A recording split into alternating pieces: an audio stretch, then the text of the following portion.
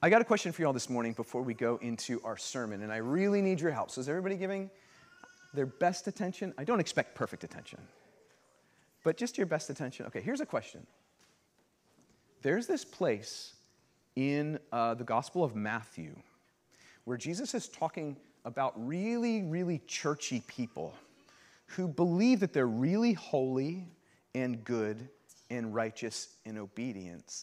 And Jesus says, you know, some of you all who think you're really good and holy and righteous and obedient, you know what you're like?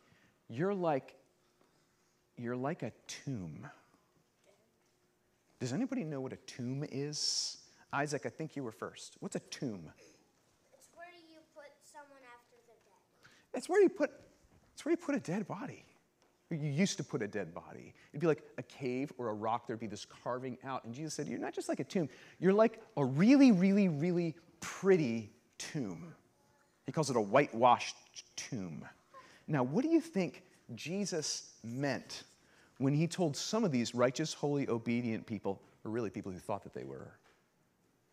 He told them that they were like a really pretty tomb. Graham, what do you think? What do you think he was saying? I think he meant, like, on the outside, they're just, like, really nice, but on the inside, They're not. like, in the inside, basically, like, they're hollow. Like, they don't actually, like, know or believe in God. They just, like, do Yeah. things to show people that, like, I'm so righteous. Did everybody hear what Graham said? Could anybody not hear it? Did everybody understand what Graham just said?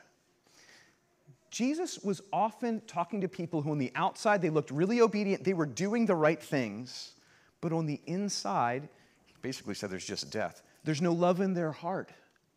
There's no love for God, there's no love for their neighbor. They're performing. They are acting good because they think it's what they're supposed to do, or they think it'll make people like them, but there's not real love in their heart. Now, I want you kids to know something. We don't want you just to be well-behaved. You know, sometimes grown-ups act like that. Sometimes I act like that as a pastor. Like, I want everybody to be really well-behaved. That's actually not what I'm supposed to want. I'm supposed to want you and my kids and me to love God and love people, and the actions will come out of that love inside out. Life on the inside leads to beautification on the outside, to good works and things like that. Just one second, Isaac. I want to get your question. But there's one other picture I want to leave with you before we're done. There's another picture that we often talk about with the grown-ups that gets at the same thing, and it's this. And I really like it. You can tell me later what you think of it. Okay, let's say I have an orchard growing apple trees. And the apple trees aren't growing that well this season. So what I do is I get my favorite stapler, and I go to the grocery store and I find some nice big apples. And I go out to my trees and I just start stapling apples on all the branches. And I say, hey, do you want to come to my orchard and look at my gorgeous apples? Would you want to come and look at that? No. Why not? Well, I mean, really? Graham, just raise your hand. What do you think? Why wouldn't you want to do that? Because it's just, like, totally fake. It's shiny death. There's no life that's bringing forth health. I'm faking it. Now, here's one of the things. Oh, raise your hand. I do want to hear what you have to say. Raise your hand. Could you just? Oh, yeah, Isaac. So, when Graham said it's like being good on the outside, it's like when God said that, I think he means like just because you're being good doesn't mean God will want to love you. Does God love you because you're good? Great point, Isaac. No, I see a lot of head shaking. Why does God love you, Titus? God loves you because he's your creator. Because he's your creator. And why did he create you?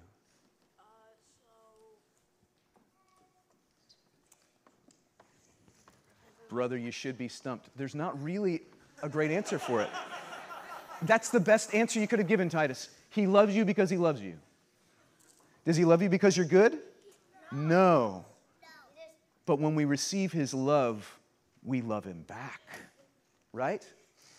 We're going to talk about today about root and fruit. Root and fruit. The fruit we want in our lives, the good deeds, the good behavior, the ways we're kind to other people, the way we have self-control and things like this doesn't come by just acting it out on the outside. It comes by tending to what's going on in the inside. Is there love for God? Am I receiving God's love for me? And how's it working its way out in my life and in the world? You know, one of the things I said in my prayer actually wasn't totally correct. I said as I was going to the Lord's Prayer, we'll be praying this prayer in eternity. Some of it we will. We will always be praying in some way, your will be done on earth as in heaven, because in God's eternity, in his new creation, heaven and earth will always be together. There is a way, though, in which we won't be saying, forgive our debts anymore, because we'll be with him all the time, hearts full of his love, working its way out towards him and other all the time. But in the meantime, one of the things we always need to be doing is tending to what's going on in my heart and how's that working out in my relationships. You guys have been amazing. Grown-ups, can we give them a round of applause? And I'm going to invite you back towards your grown-ups, where we're all going to stand together for the scripture reading for the sermon this morning. Hear these words from the book that we love. In the 600th year of Noah's life, in the second month, on the 17th day of the month, on that day, all the fountains of the great deep burst forth, and the windows of the heavens were opened. And rain fell upon the earth 40 days and 40 nights. On the very same day, Noah and his sons, Shem and Ham and Japheth, and Noah's wife, and the 3 wives of his sons with them, entered the ark. They and every beast according to its kind, and all the livestock according to their kinds, and every creeping thing that creeps on the earth according to its kind, and every bird according to its kind, every winged creature. They went into the ark with Noah, 2 and 2 of all flesh, in which there was the breath of life. And those that entered, male and female of all flesh, went in as God had commanded him, and the Lord shut him in. The flood continued 40 days on the earth. The waters increased and bore up the ark, and it rose high above the earth. The waters prevailed and increased greatly on the earth, and the ark floated on the face of the waters. And the waters prevailed so mightily on the earth that all the high mountains under the whole heaven were covered. The waters prevailed above the mountains, covering them 15 cubits deep, and all flesh died that moved on the earth, birds, livestock, beasts, all swarming creatures that swarm on the earth, and all mankind. Everything on the dry land in whose nostrils was the breath of life died. He blotted out every living thing that was on the face of the ground, man and animals and creeping things and birds of the heavens. They were blotted out from the earth. Only Noah was left, and those who were with him in the ark. And the waters prevailed on the earth 150 days. This is jumping now to the book of Hebrews, chapter 11, verse 7. By faith, Noah, being warned by God concerning events as yet unseen, in reverent fear constructed an ark for the saving of his household. By this he condemned the world and became an heir of the righteousness that comes by faith. The word of the Lord. Thanks be to God. So we've been looking at this pretty unsettling flood story for a few weeks now, and we're going to also one more week next week. And last week, we talked about how one way we need to apply the flood story is to think about it like a baptism. Like a baptism. God washes away sin and evil with water while also mercifully bringing those who trust him safely through the water into a secure new life with him. And that's why even though when we come to Christ, our sins are washed away by his blood through his sacrifice on the cross, he still says, be baptized with water. He commands this right before he ascends. Why? Because just like those in the ark, we're delivered out of judgment, part of a cleansed new people, and carried into a new secure life with God. We talked about that all last week, so sorry if you missed it, but it's online if you need to go back. Now, you might hear all that and say, hey, that's a really cute story. That's a nice way of making a symbolic meaning out of an old, disturbing story. Good job. Good job taking a tough passage and making it practical and applicable for now. Actually, that's not what I'm doing, because Jesus and the apostles themselves tell us that the flood is about baptism. Jesus and the apostles say so. This is 1 Peter chapter 3, verses 18 and following. And whenever any place in the New Testament, that's the Jesus stories, the four Gospels forward in your Bible, any place where the New Testament authors are commenting on the Old Testament, any place you find that, that is the main meaning. This is how our faith has always stood. Theologians call it the normative meaning, the normal meaning. It's like the standard, the baseline. Whatever other meaning really is there. And who can exhaust the meaning in these stories? Whatever other meanings are there, this is our baseline.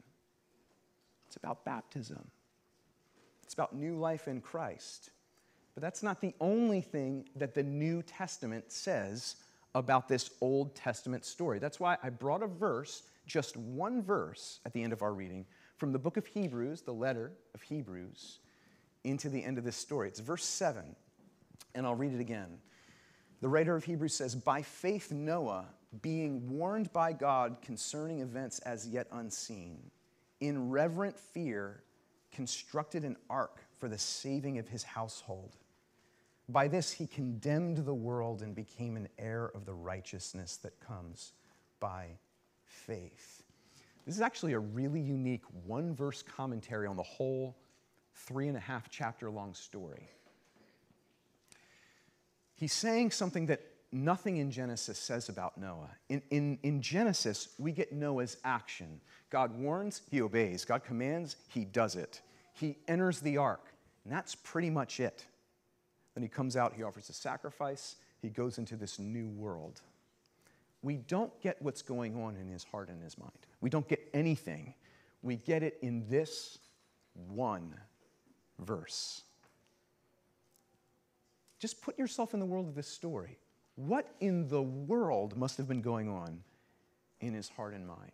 Probably a ton. This verse from Hebrews gives us two things that we're going to take, as we're supposed to take, back into the story with a fresh reading. These two things that are going on in Noah's heart and mind are faith and fear. Faith and fear. That's how the writer of Hebrews describes Noah's inner state. So those are two brief points. First, faith in God, and secondly, fear of God. They're totally inseparable, but both are described here in turn, so we'll look at each idea. So first, faith in God. Noah's faith in God in this impossible, disastrous event. In 1996, my family lived through a flood in Levittown. If any of you know Levittown, it actually floods a lot. There's this,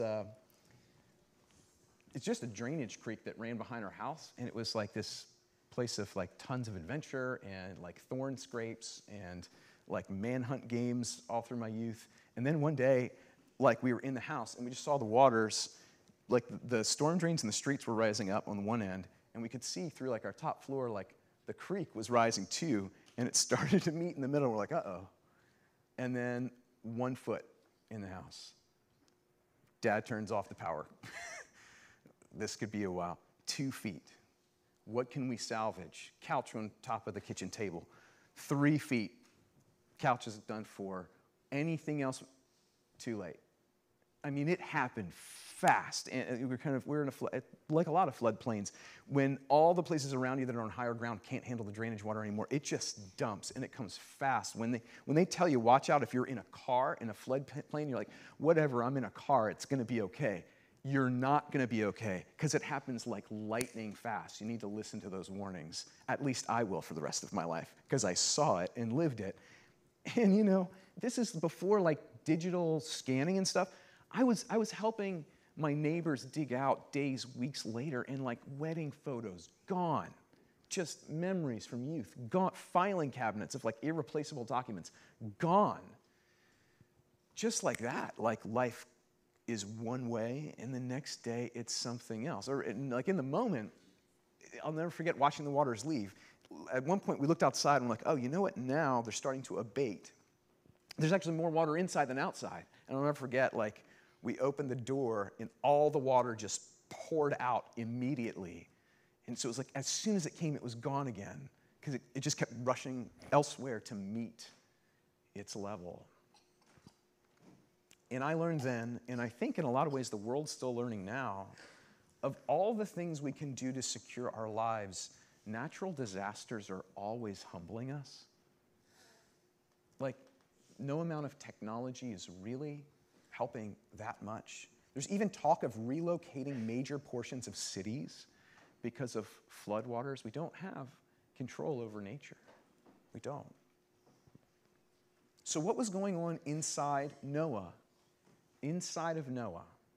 Hebrews tells us faith. Great, but get this. And this is obvious once you think about it. Nobody would say Noah had faith if he was like sitting on his recliner, like watching life go by really comfortable, and they said Noah's a man of faith. Maybe he was, but why is it talking about his faith? Because it was tested and had to be demonstrated in a crunch through a tremendous struggle. First of all, and this is really what the Hebrews 11:7 passage is getting at, there was life before the waters actually came. It says by faith he just started constructing. And I do think the writer of Hebrews is saying, go back, put yourself in his shoes. There's no water yet. He's received what seems to be a clear word from God. This was probably a years-long project of building an ark. Everyone must have thought he was absolutely crazy for years, and you better believe he had doubts along the way. Otherwise, we wouldn't have heard about his enduring faith, because faith that doesn't endure isn't notable. Then the rains started coming. Then the rains start coming. At the very beginning of chapter 7, it's there on the other page, on page 2. I didn't read the first 10 verses, but at the beginning of chapter 7, he's actually told by God this is going to last 40 days and 40 nights. And it does. In verse 12, the rain fell upon the earth 40 days and 40 nights. In verse 19, it keeps coming to the point where the tops of the mountains are covered. He saw the waves going over the mountains. And still the writer of Hebrews is saying, by faith, Noah saw, essentially, that he was, like the rest of us, totally at the mercy of the elements in one sense. Outside now of the fantasy that we have any real control over our lives. That's his state, and yet at the same time protected. Completely out of control. There's no rudder on this thing. There was no instruction that he should be navigating. No, it's just like, I'm told to build it and then let it float. And you boatsmen and boatswomen out there, no. A boat without a rudder, it's not fun. He's completely at the mercy of the elements and at the same time, completely protected by God. No control, and yet knowing God was providing safety in chaos. Coming back to what I said to you kids, just as we got started, about root and fruit. Root and fruit. Did you know that faith, as described in the life of Noah, has a really important root aspect you need to understand, and also a fruit aspect you have to understand? At the very beginning of Hebrews 11, faith is defined, and listen to this if you don't have a definition of faith. What is faith? Faith, Hebrews says, is the assurance of things hoped for, the conviction of things not seen. You can think of this as like the root aspects of faith. I trust in God, I have an assurance in God, I have confidence in God, I believe in God. This is an old man who knew the world really well, and he knew all of the murder in the world and all of the violence, and he knew there wasn't a shred of hope for his children in this world. He saw the world, and then he heard a clear word from God, and he knew God. And at the heart level, the confidence, the assurance, the belief in God, that's what he clung to instead of what he could see. Who else was he going to believe? Who else was he going to follow in a murderous, violent world? But that's just the root level of faith. There's also a fruit level of faith. Did you know that there is absolutely no difference in the Greek language, which our New Testament was written in, between the words faith and faithfulness. It's actually the heart of a ton of fights through church traditions over the last 2,000 years. There is no difference. Faith and faithfulness is the same word, pistis. And here in Hebrews 11, it really does seem to talk about the heart level, the confident believing, the trusting. But doesn't this verse 7 that tells us about Noah's faith talk about the fruit too? He didn't just have great thoughts about God or a heart trust in God. He actually followed God, and that was faith. He's talking about fruit now. Root and fruit. I tell my kids, you got to think of it like clinging.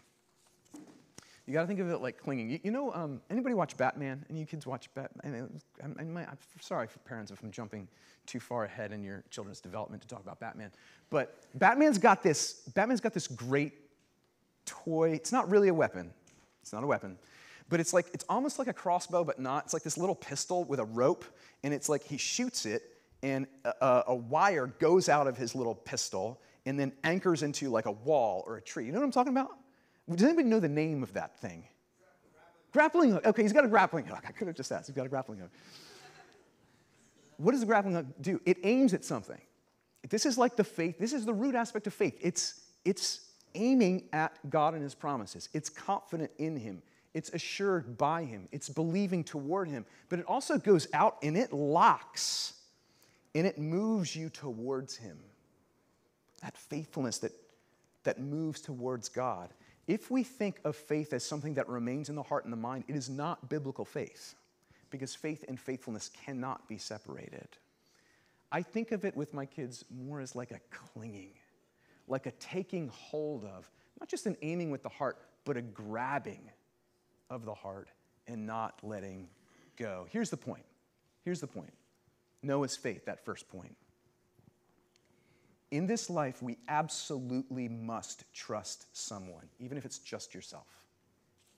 In this life, we absolutely must trust someone, stand somewhere, cling to something. It is not a matter of whether, it is a matter of what. Everyone is clinging to something right now. My life is going to be fine. My relationship with my spouse is going to be fine. My relationship with my kids, my job, my home not flooding, my city not becoming more than I can handle. Everybody's clinging to something until they're not. Is that something you want to go down with? Is the question that Hebrews puts before us when we think of the story of Noah. Noah clings to the only one who is good and whose word may be trusted whether in peace or disaster. But of course, we find out about our faith in the disaster. It's Noah's faith. Secondly, fear of God.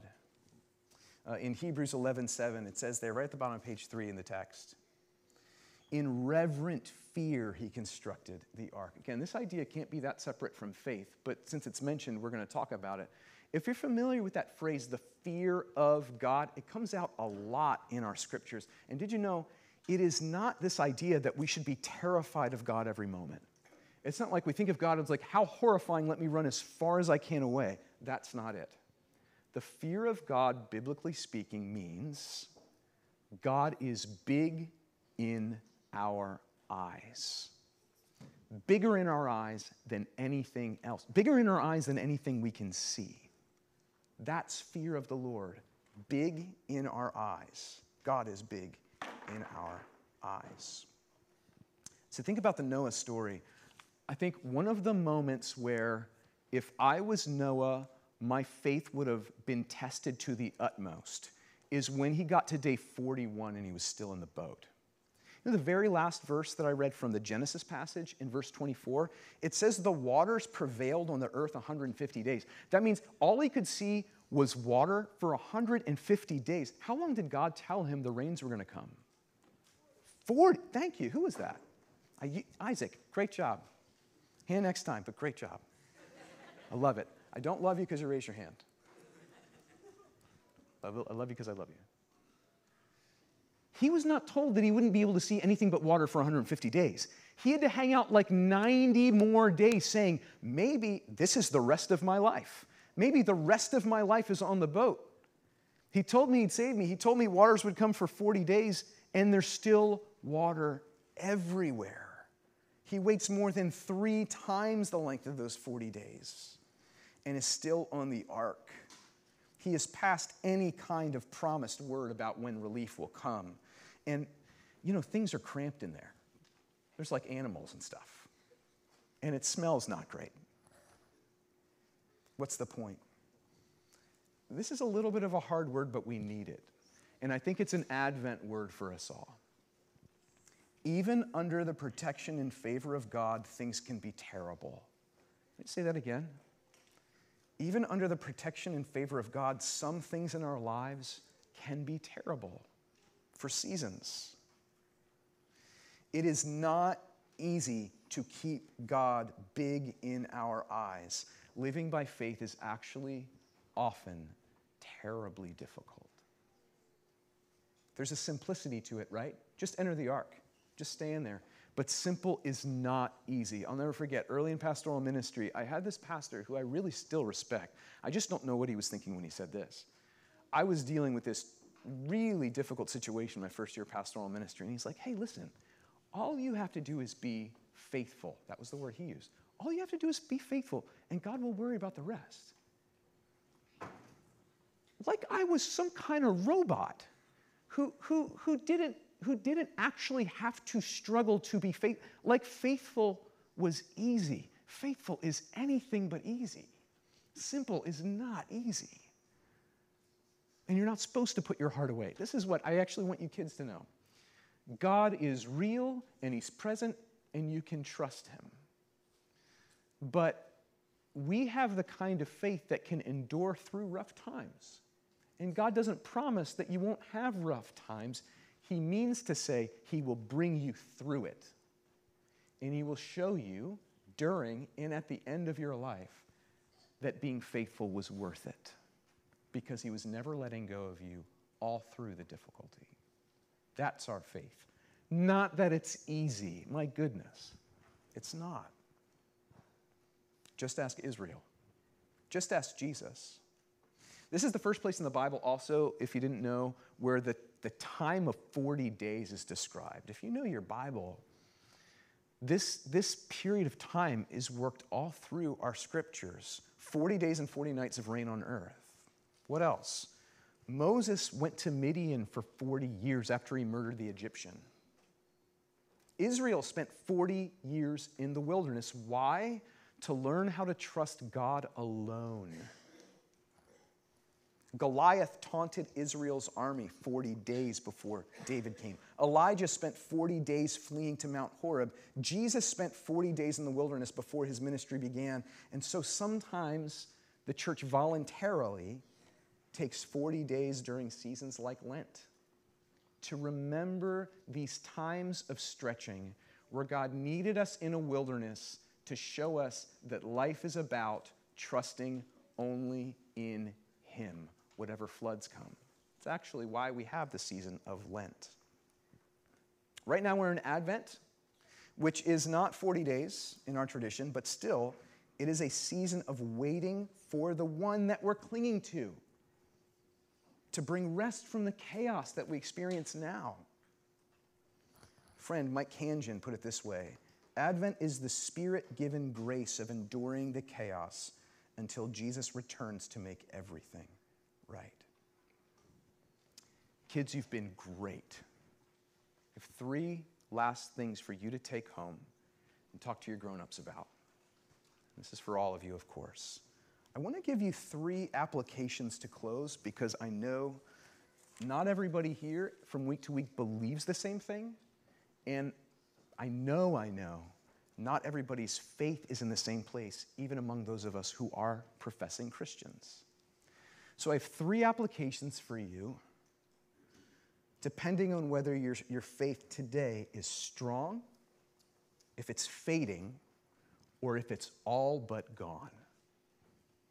First, if your faith is strong today, I do think the encouragement of these passages is to keep our eyes on the one that we cannot see, to keep God big in our eyes, whatever else we can see. Bishop Granum was the founder of New Covenant Church. That's partnered with us for a few citywide services over the last few years. And the first time we did a combined service with them in 2020, he said something that stayed with me. He said, friends, I don't want you to waste God's time asking him for the possible.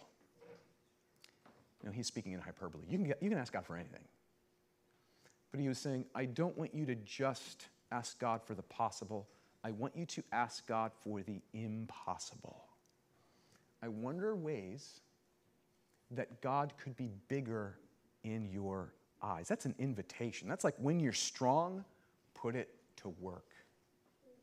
It's for faithfulness.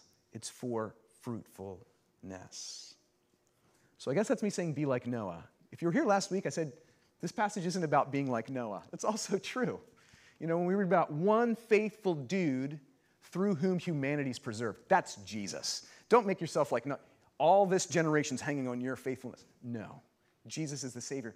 But of course, the scriptures are also saying, in other ways, do be like him. Do emulate this faith in faithfulness. That's if your faith is strong. Here's a word for you if your faith is fading, and I know that's a lot of you right now. If your faith is struggling, it is helpful to make a list of things that are bigger in your eyes than he is. What are the things that are bigger in your eyes than God himself? And sometimes for me, and I do have weak faith, kids, pastors too, when I just get it out onto paper, I look at it and say, really? I think this is bigger than the living God of Noah. Get it out on paper. This tends to awaken in us, a kind of dialogue with him. And he actually gets a bit bigger. Thirdly and finally, if your faith is all but gone, or if you suspect it could never be there, if you're on day 149 on the ark and there is hardly a scrap of faith left, there's this wonderful word in verse 16. Look back with me. Verse 16. Those that entered, male and female of all flesh, went in as God had commanded him, and the Lord shut him in. I don't know if that just rolled past your eyes the first time we read it or your ears. God shut them in. Do you know what that means? That means God closing his people into the ark was stronger than their rocky faith on day 149. God himself is at work in this journey of faith and faithfulness. This means that Noah wasn't alone in his incredulous clinging to the impossible. On days when his faith hit rock bottom, he was still shut into the ark. God's work, you're mine. I don't let go of mine that easily. You're not in this boat all alone. You can't sink because of your bad faith on your worst day. That's what that means. He has shut us in. I cannot escape his grace as easily as I might think I can. Friends, I've said enough. By his great love, he has shut us into salvation. He has shut us into salvation by our baptism, by our faith in Christ. May his grace meet you exactly at the place where your faith is weakest and carry you to your rest. In the name of the Father, and of the Son, and of the Holy Spirit. Amen.